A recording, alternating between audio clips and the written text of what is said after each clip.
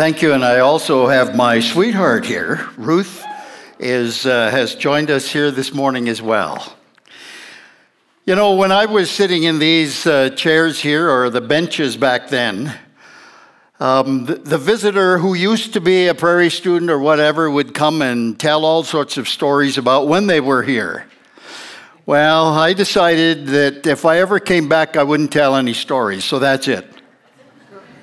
No more stories. I like your theme that you have. I'm going to put this down.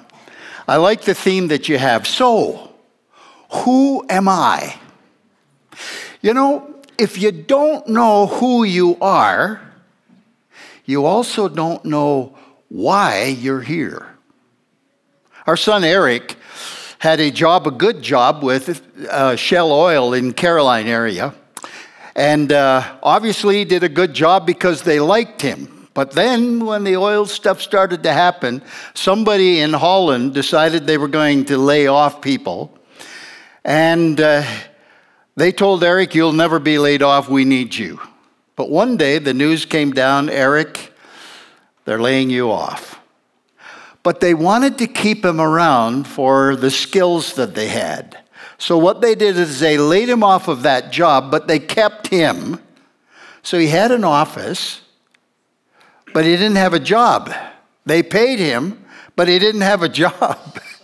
And he said, I would go in and wonder, why am I here? Like, what am I supposed to do? Well, eventually they ran out of patience and quit paying him. And he found another job. If you don't know who you are, you don't know why you're here. Our scripture reading today, Jesus describes us as branches. He said, I am the vine, and you are the branches, and most importantly, branches that produce fruit. What is key in this image of the vine and the branches is this phrase, remain in me, abide in me. When you get that, you understand who you are. Let's read this scripture together. It's found in John chapter 15. And we'll read the first first 8 verses. And you know, I'm going to get you to stand and read together with me. It's there on the screen. Let's read it together. I am the vine, and my Father is the gardener. He cuts off every branch in me that bears no fruit, while every branch that does bear fruit, he prunes so that it will be. You are already clean because of the word I have spoken to you. Remain in me, and I will remain in you. No branch can bear fruit by itself. It must remain in the vine. Neither can you bear fruit unless you remain in me. I am the vine, you are the branches. If a man remains in me and I in him, he will bear much fruit. Apart from me, you can do nothing. If anyone does not remain in me, he is like a branch that is thrown away and withers. Such branches are picked up and thrown into the fire to be. If you remain in me and my words remain in you, ask whatever you wish, and it will be given you. This is to my Father's glory, that you bear much fruit, showing yourselves to be my disciples. You may be seated. I don't know if you noticed as you read through this passage that what actually is happening here, Jesus is challenging Satan's lie. Satan says, you don't need to abide. You don't need to remain. You can be your own God. Do your own thing. Remember in Genesis, he said to Eve, you will not surely die. For God knows that when you eat of it, your eyes will be opened, and you will be like God, knowing good and evil. You don't need God. God is actually holding out on you. Live your own life. You won't become a dead branch. Abide in him. And he rebelled against God and convinced Adam and Eve and all of us, we don't need God. We can do our own thing. And he dragged into this not only mankind, he dragged into this angels, who we know now as demons because of believing that lie. Listen to Jesus' challenge again to those lies.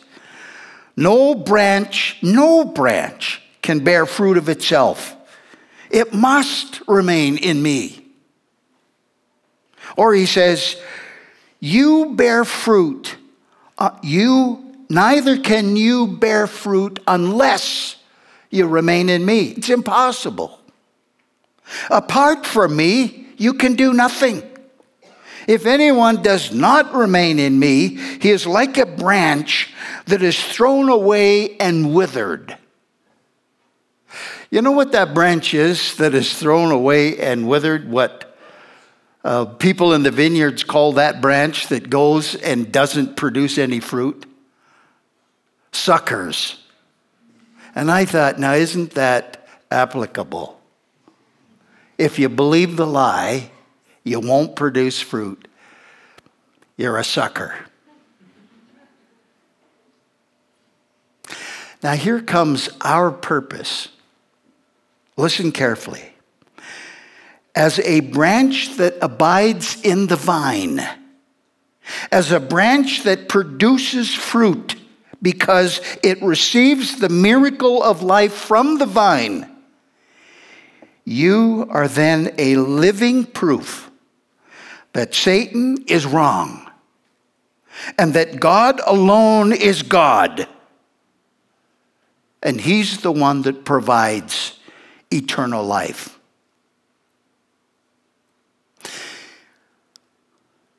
You are a branch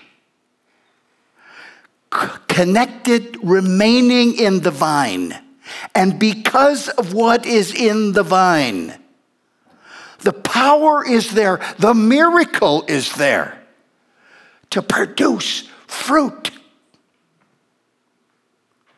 And in the producing of that fruit, remaining in the vine and producing that fruit, you are making a declaration. God alone is God. Satan, you are wrong. And it's not only a condemnation of Satan and his lie, it is also a call to mankind and to all created beings that we only find life by remaining in God. Our lives communicate, come to God and remain in him. This is your purpose here on this earth. That's who you are. Those who remain in me, Jesus said, and I in them will produce much fruit. So what is this fruit? Well, you probably have an idea. This fruit is a changed life. A life that is filled with the miracle of God's grace. You read about it in Galatians chapter 5 and verse 2. The fruit of the Spirit is, hey, read this with me.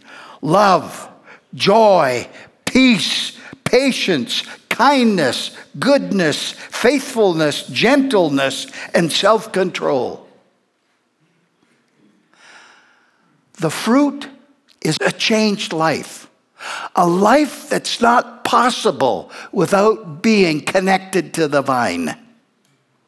But in being connected to the vine, It is a life that proclaims God alone is God. Satan, you're wrong. And then Jesus sums up his statement in verse 8 when he says, "This is to my Father's glory." What is this? The fruit. The fruit that stays connected to the vine. "This is to my Father's glory, that you bear much fruit, showing yourselves to be my disciples."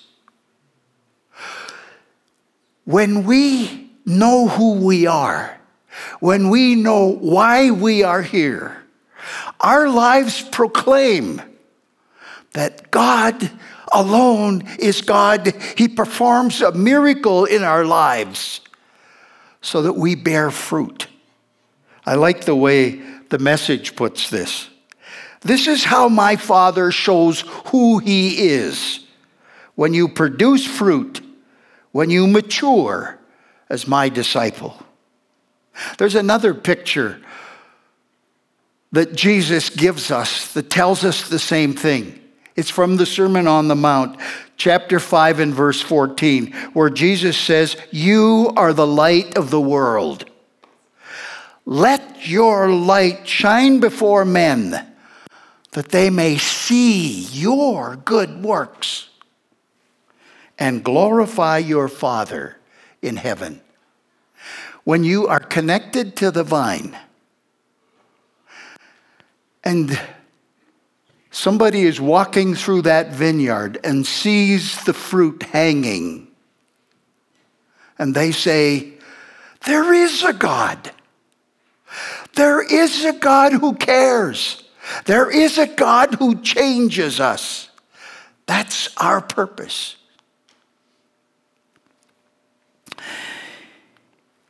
Here's the final conclusion that I see from all of that picture that is there.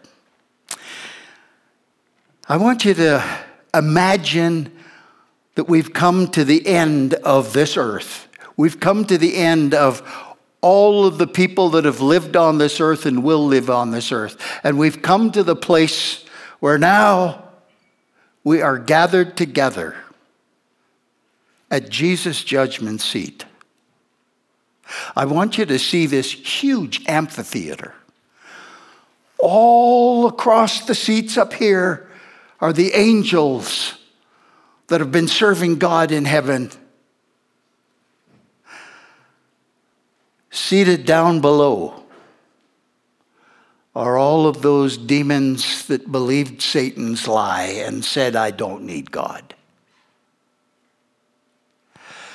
Sitting here on the right are those who abide in the vine and their lives have been changed. They are filled with the fruit from the vine. And over here are those that have believed that lie and said, "I don't need God."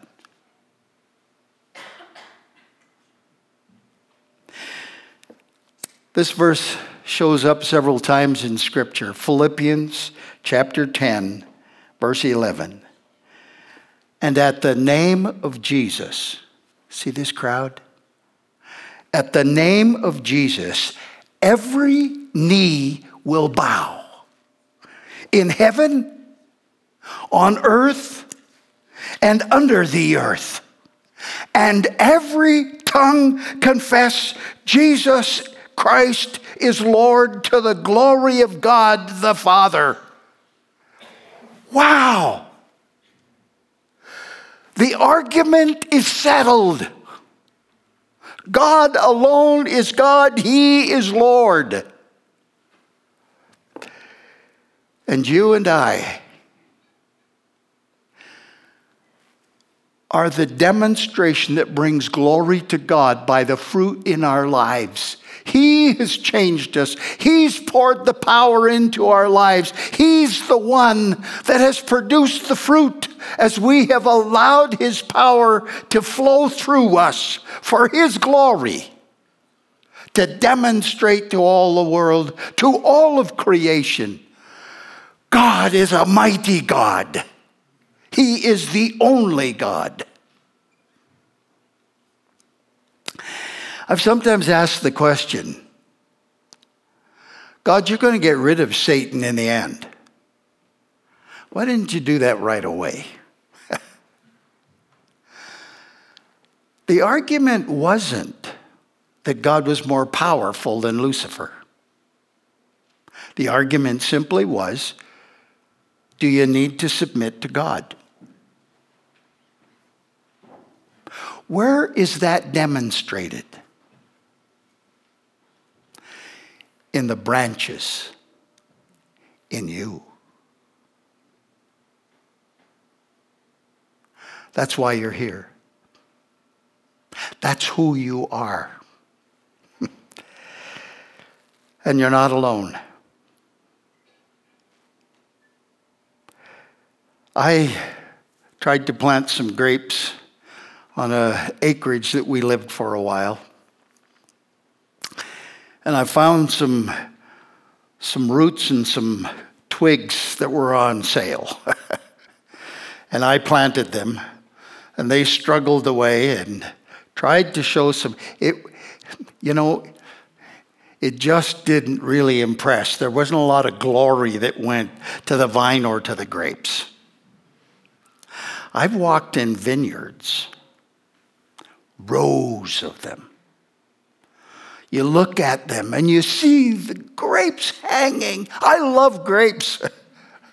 You see them hanging there and you look at that and you say, wow, who is the gardener? We look at the church. We look at what God has done all over the world. Today in other countries more than in Canada and the U.S. Everywhere. And it is, oh God, wow. I've been going through a teaching session with some of the people in our church about how do you tell your faith story. This last Sunday, I said we were going to give them an opportunity to share their faith story.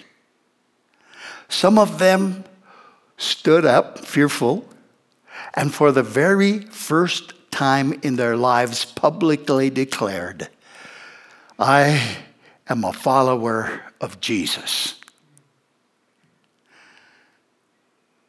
Stuart stood up to share his story. He told us about the abusive home that he came from. He told us about the terribleness that was in his own life, and the worst of which was his addiction to alcohol. He stood and wept before us and said, I just couldn't quit. It was destroying my life. Until finally I got on my knees and said, Jesus, if you don't help me, I'm going to continue this way. And he said, I didn't hear any sounds, no trumpets, no thunder, but I felt a peace I'd never felt before. For the first time in my life, I slept all night long. And in the morning, I got up when I'd usually have to have a drink. And I never needed it, and I haven't had it since.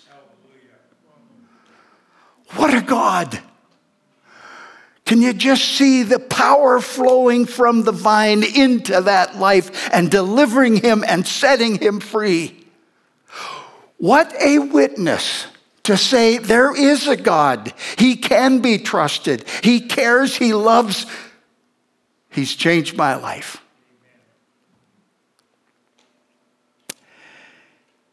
And for the rest of eternity, the church, you and me, will be the demonstration that says the answer has been settled. God alone is God. You can trust on him. He gives us life, eternal life. I keep thinking that when we go through heaven for the rest of eternity, those of us that have been here on this life and we've been rescued by God, we've been changed by God, and for the rest of all of eternity, wherever we go, we're going to hear praises to God. It may be that they'll look at me and say, wow, now that took a mighty God. But he did it. He did it. That's why you're here. That is who you are. Let's pray. Lord, oh, thank you, Lord. Thanks that you were willing to take us, sucker branches, and pour your power into our lives so that we would be able to produce the fruit that you pour through our lives to bring glory to your name. Oh God, that you have chosen us for this. We're amazed. And our heart's desire, Lord, what we want more than anything is flow through us. We are connected. We want to stay connected and allow your glory to be demonstrated in our lives. We love you. Thank you. Amen.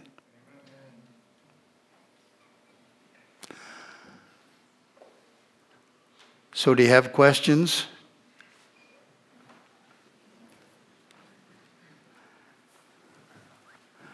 Well, here we go. How do you suggest we press into pruning in our lives? Oh, I knew that would come up because it does say here in this passage, Jesus says that those branches that are abiding, that are I prune so that they will produce more branches. I read this in a piece that comes out of a magazine called Growing Table Grapes. Here's what he said. Home grape growers don't prune their vines enough. When gardeners prune, they should remove the majority of the wood produced the previous season until about 90% is pruned off. You didn't want to hear that, did you? Another professor in a college that teaches vineyard stuff, she said, when you're doing the pruning, they bleed a lot, but don't be alarmed. As I was reading their stuff that they put down, I think, you guys, you're preaching a message and don't know it. The pruning is God helping us to produce even more fruit. You don't have to wait for it. God's trying to do it. The problem with us is we keep pushing the clippers away instead of saying, oh God, whether it's here at college, whether it's at home in my situation, whether it's in my relationships with people, help me to accept your pruning. You know, one of the things I keep having to tell church people is this. God intentionally sends people into our lives who are downright miserable and ornery. Did you know that? He intends them to be there. That's what Jesus said on the Sermon on the Mount. You can love people that love you. You don't grow a bit. The world can do that. But it's when I send those miserable people in your lives, and now you have to trust me. That's pruning. That's pruning.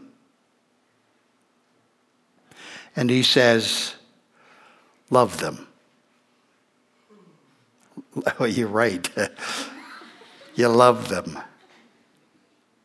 So we look for ways in which God is pruning in our lives.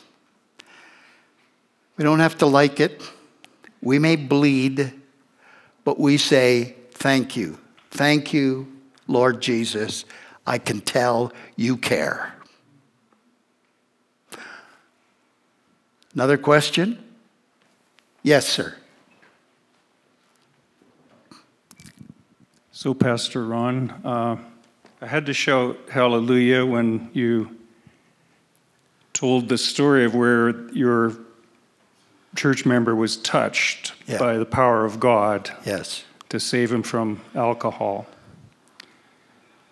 I'm wondering, in your pastoral experience, why is it that we have minimized and we have pushed that divine touch into the corner and don't speak of it as often as we ought?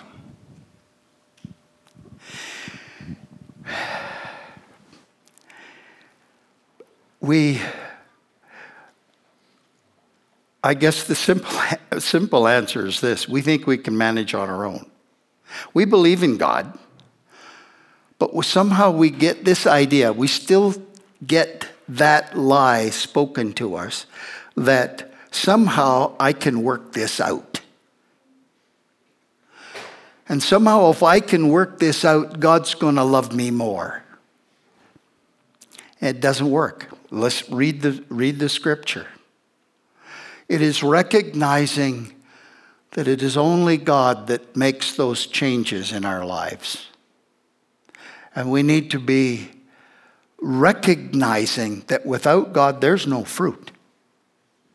And so if I want fruit, I've got to trust him. I've got to be willing to do what he says. If we keep reading, verse 9 in this, Jesus says, I will love you as the Father has loved me. And then he goes on to say, if you love me, you will keep my commandments. And we get this wrong. We think, oh, God's giving me these commandments and telling this is what I have to do. And I guess I better do it. That's wrong. Flip it. God, I love you. What do you want me to do? Every relationship works that way. My dear, beautiful, wonderful wife, we don't always agree. But because I love her, because she loves me, we'll do whatever we can to deal with that. It's love that comes first, and then the commandments are no problem. Except that they're usually pruning sessions. Any other question? Can I just add to that one before you go there? Oh. Now you're in trouble. No, I wanted to answer to that gentleman that spoke about why we push it into the corner. And I'm not so sure that a lot of us do so much as it takes as great of a grace of God to deliver in the way that Stuart was delivered as it is for me, for God to deliver me from my addictions, not alcohol maybe, but my addictions in a long-term stretch. I need as much faith to go through the day continuing struggling as it took for Stuart to believe that God would deliver him just like that. I think it goes both ways, and God is great in both cases. Thank you, dear. The question is, if I'm not producing fruit, am I still following God? Am I still committed to God? You know, you don't have to read very far in the Bible to discover people that God loved. He put their stories in the Bible to tell us that there are times when we don't do a very good job of abiding, and the fruit is pretty obvious. We'll all go through that. If you say you have not sinned, John wrote later in his epistle, you're lying. You will go through that. The point is to recognize it. To recognize it when you see what's happening, the difficulties that are showing up, and you blame somebody else for it. You'll see that when somebody comes and, oh, I wish this would happen more. Somebody coming to me and putting their arm around me and saying, Ron, you know, I see this in your life. Let's talk about it. I have to recognize that God wants to do that, to bring me back into that relationship. I'm going to say this. You know, we talk about Stuart's addiction to alcohol. There is another addiction, and I'm saying this because I just spoke on this 2 Sundays ago. There is another addiction that is worse than alcohol. Pornography. You can't break that on your own, no more than you can break alcohol on your own. It ruins lives. And there is a greater percentage of believers, never mind people in the world, there are a greater percentage of men who are addicted to pornography than anyone who is addicted, than the percentage of men that are addicted to alcohol. Gentlemen, all of us, go to the cross with that one and get help. You can't do it on your own. It's the church that's there for that, to help you through that. God bless you. Stay remaining in the vine. And remember why you're here and who you are. God bless you.